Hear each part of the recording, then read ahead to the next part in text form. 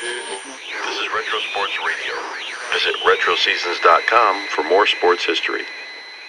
This is the story of a national institution.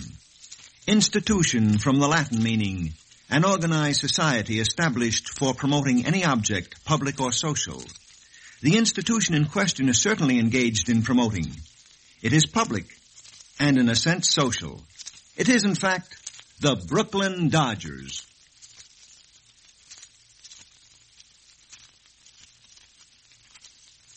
A professional baseball team is a collection of muscular young men with an assortment of skills of strength and coordination who, dressed in knickerbockers, perform their duties daily in the public view. How, then, did one particular collection, the Dodgers, become a national institution? The story ranges from the sun-drenched coast of Canarsie to the rocky shores of Red Hook. The heroes are many, the tales tall and engaging. But perhaps the key is the peculiar character of the Brooklyn fan. The borough of Brooklyn, a subdivision of New York City, and in its own right, the third largest city of the land, has spawned more followers of lost causes than the rest of the whole nation. The Brooklyn fan in the lean days of Uncle Robbie showed up at the ballpark no matter what. A test of a Brooklyn fan has never been devotion to a winner. And more than that, the Dodgers have become a symbol. Elderly ladies from Indiana leap to their feet and applaud when Brooklyn is mentioned. Visiting Maharajas with astute public relations connections always show up behind the dugout at Ebbets Field just in time for the photographers. It all started in Brooklyn in the 1840s. There were a dozen teams playing the game of base. Shipwrights, wagoners, and carpenters dropped their tools in the afternoons and headed for the open fields to clout the ball around. However, these teams just didn't rate. The gentry had their own team in Manhattan, the Knickerbockers, and they had definite ideas on just who should and who should not play baseball. The high-toned Knickerbockers who played their games in straw boaters and fashionable fawn-colored trousers declined to meet the brawny, brawling boys from Brooklyn. But baseball boomed on Brooklyn Heights. Every neighborhood incubated a team. The Eckfords of Greenpoint, the Putnams from Williamsburg, the Excelsiors from South Brooklyn. Every beer hall and volunteer fire company boasted its 9. Eventually, in 1858, Brooklyn finally met Manhattan in an all-star series. In the 1860s, a gentleman named William Arthur Cummings, hurling for the Brooklyn Stars against the Brooklyn Atlantics, startled the opposing batters, echoed by ball players ever since, including the traditional rookie who wrote, "Dear Mom, I'll be coming home soon." They're starting to throw curve balls. The present Brooklyn team was founded in 1883 by a trio of Charlie Byrne Real Estate, Joseph J. Doyle Boniface of a thriving gambling house in Lower Manhattan, and Ferdinand Abel, major domo of a palace of chance on Narragansett Pier. It was at this point that the team became known as the Dodgers, the Trolley Dodgers, in honor of the spiderweb of streetcars that tangled downtown Brooklyn. The name has varied, but the essence of Brooklyn baseball remained. Whether the Dodgers, the Superbers, the Bridegrooms, or the Robins, the Brooklyn baseball team has always been interesting. The first year they played in the National League under William H. McGonigal, they won the pennant. In 1883, a young man joined the club in the capacity of executive. Versatile young man was Charles Hercules Ebbets, who worked his way up through the front office organization, acquired a small portion of the stock, and became eventually president of the club. He wore a flourishing mustache and an elegant silk tie and attended every ball game shouting instructions to the manager and arguing with the fans. There was one thing in particular that bothered Charlie Ebbets, the thought of Brooklyn fans who remained on the other side of the turnstiles investing their money foolishly in food and rent. Something was done. In the ancient and honorable section known as Flatbush, there existed 4.5 acres of filled land, occupied at the time by rubbish heaps, goats, tramps, and other wildlife. It was known to the neighborhood as Pigtown. It was here that Charles Ebbets dreamed his dream. It took 4 years to get the land and another year to build the new ballpark. In 1913, their first game was played in the new home of the Dodgers, Ebbets Field. In that first game, there was an outfielder who made a sensational catch of a hard-hit ball, a young man named Casey Stengel, who returns this week to Ebbets Field under slightly altered circumstances as manager of the New York Yankees. There were many heroes in those early days. Willie Keeler, who hits 'em where they ain't. Nap Rucker, who beat the Giants enough to keep the spark of hope alive in the Brooklyn breast. And then, in 1913, Uncle Robbie came to Brooklyn. Wilbert Robinson, a good ball player on the old Baltimore Orioles, he won lasting fame as the manager of the Dodgers. Robbie was a shrewd handler of pitchers under John McGraw. He had a theory.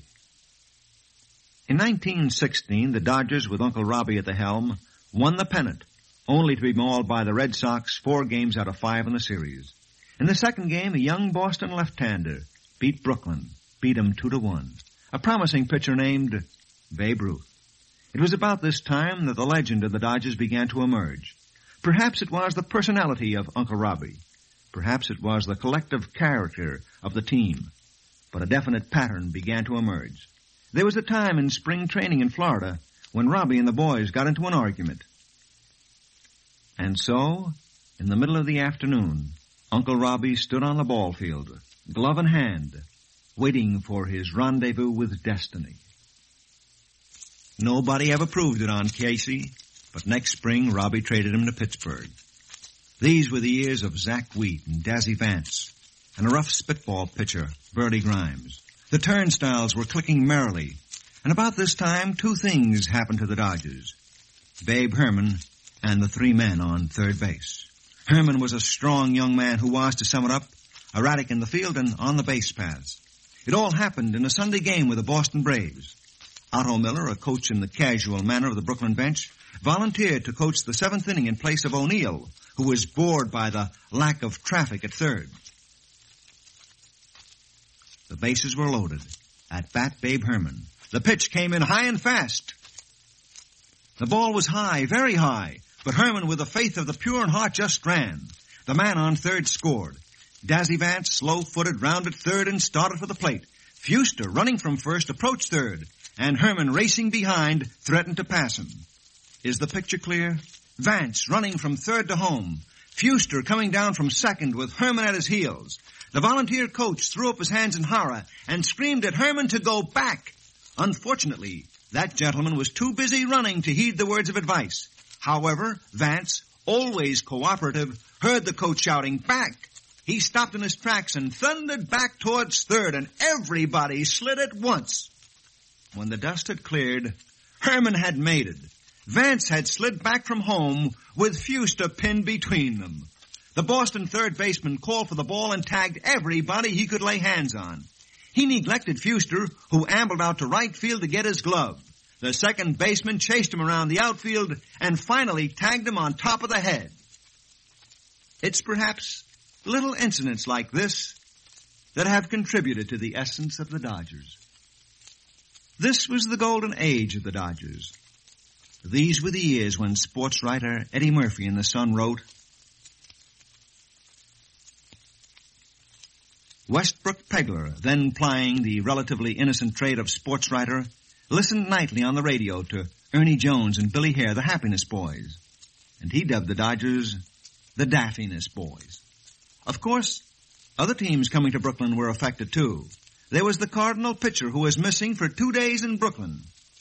He showed up bleary-eyed and hungover with a blood-curdling explanation that several Brooklyn gangsters had kidnapped him and forced large quantities of whiskey down his unwilling throat. And it was about this time that the anguished wail of the Brooklyn faithful was heard in the land. Time was running out for Uncle Robbie. Occasionally, when a team is in the doldrums for a number of years, a desperate management will try to hand the fans a new manager instead of a new team. And so an era closed, and Uncle Robbie had to go. The new manager was Max Carey, and some of the other faces were new, too. Hack Wilson, Lefty O'Doul, Ernie Lombardi, Van Lingle Mungo.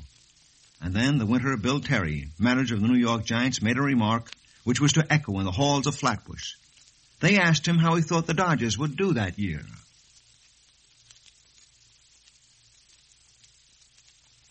And so they did. In the last 2 games of the series, from their vantage point at the tail end of the league, the Dodgers, with the fans echoing Terry's unfortunate remark, blew the Giants right out of the pennant by taking 2 straight. Casey Stengel, in another attempt to divert the fans from the league standings, was brought in as manager. And after him, Billy Grimes, the old spitball pitcher who tried to improve the team's standing by pure spirit and a belligerent attitude. Unfortunately, what he needed was a couple of pitchers and a good infield. And in 1938, a new voice was heard in a Brooklyn uniform. A great glove man acquired from the Gas House gang at St. Louis, a gentleman named Leo DeRocha. And to match him for flamboyant showmanship, a new face appeared in the front office, Leland Stanford MacPhail. He brought a new deal to Brooklyn.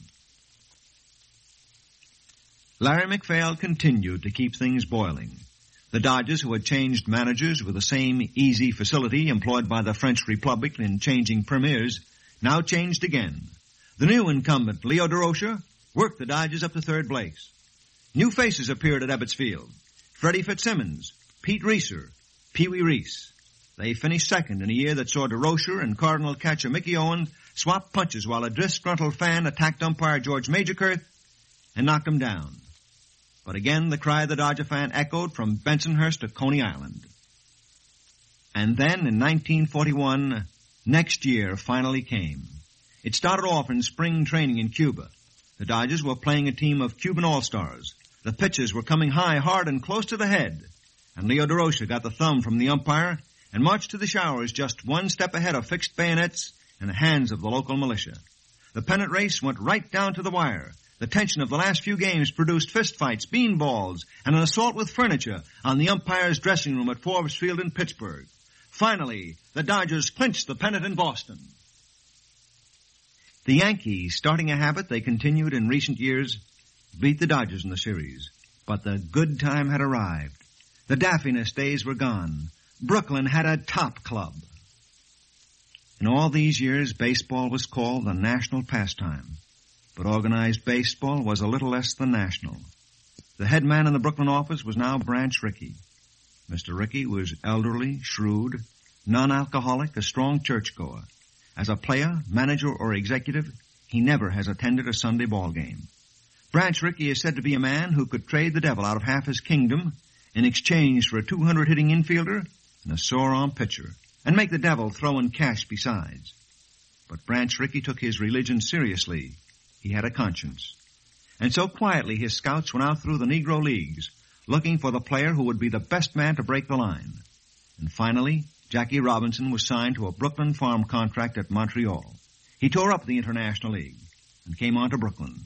Everybody knows the story after that. Meanwhile, Mr. DeRocha had his troubles with the commissioner's office and ended up sitting out the season while stand-in Barney Schotten led the boys to another pennant. And now the skipper is Charlie Dressen. His shrill whistle from the third base coaching line rises over the roar of the crowd. On the field and in the clubhouse, Chuck Dressen is top man. He leads the greatest team in Dodger history. And now the Dodgers are in again. The greatest team in Brooklyn history. Pee Wee Reese still the master at shortstop. Big Gil Hodges on first. Junior Gilliam, the rookie, on second. And Roy Campanella in his greatest year behind the plate. Snyder and Furlow filling out the outfield. Preacher O and Carl Erskine at the head of the pitching staff. It's a great team, but that isn't all. The Dodgers are a business.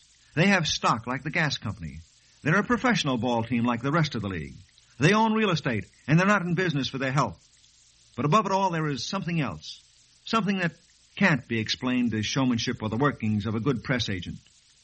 Perhaps when you get right down to it, it's the fans. And if they do, there will be rejoicing in Brooklyn, across the country and around the world. And if they don't, well... And that's our salute to the Brooklyn Dodgers. And that's our final program in the summer series of the All-American Sports Show.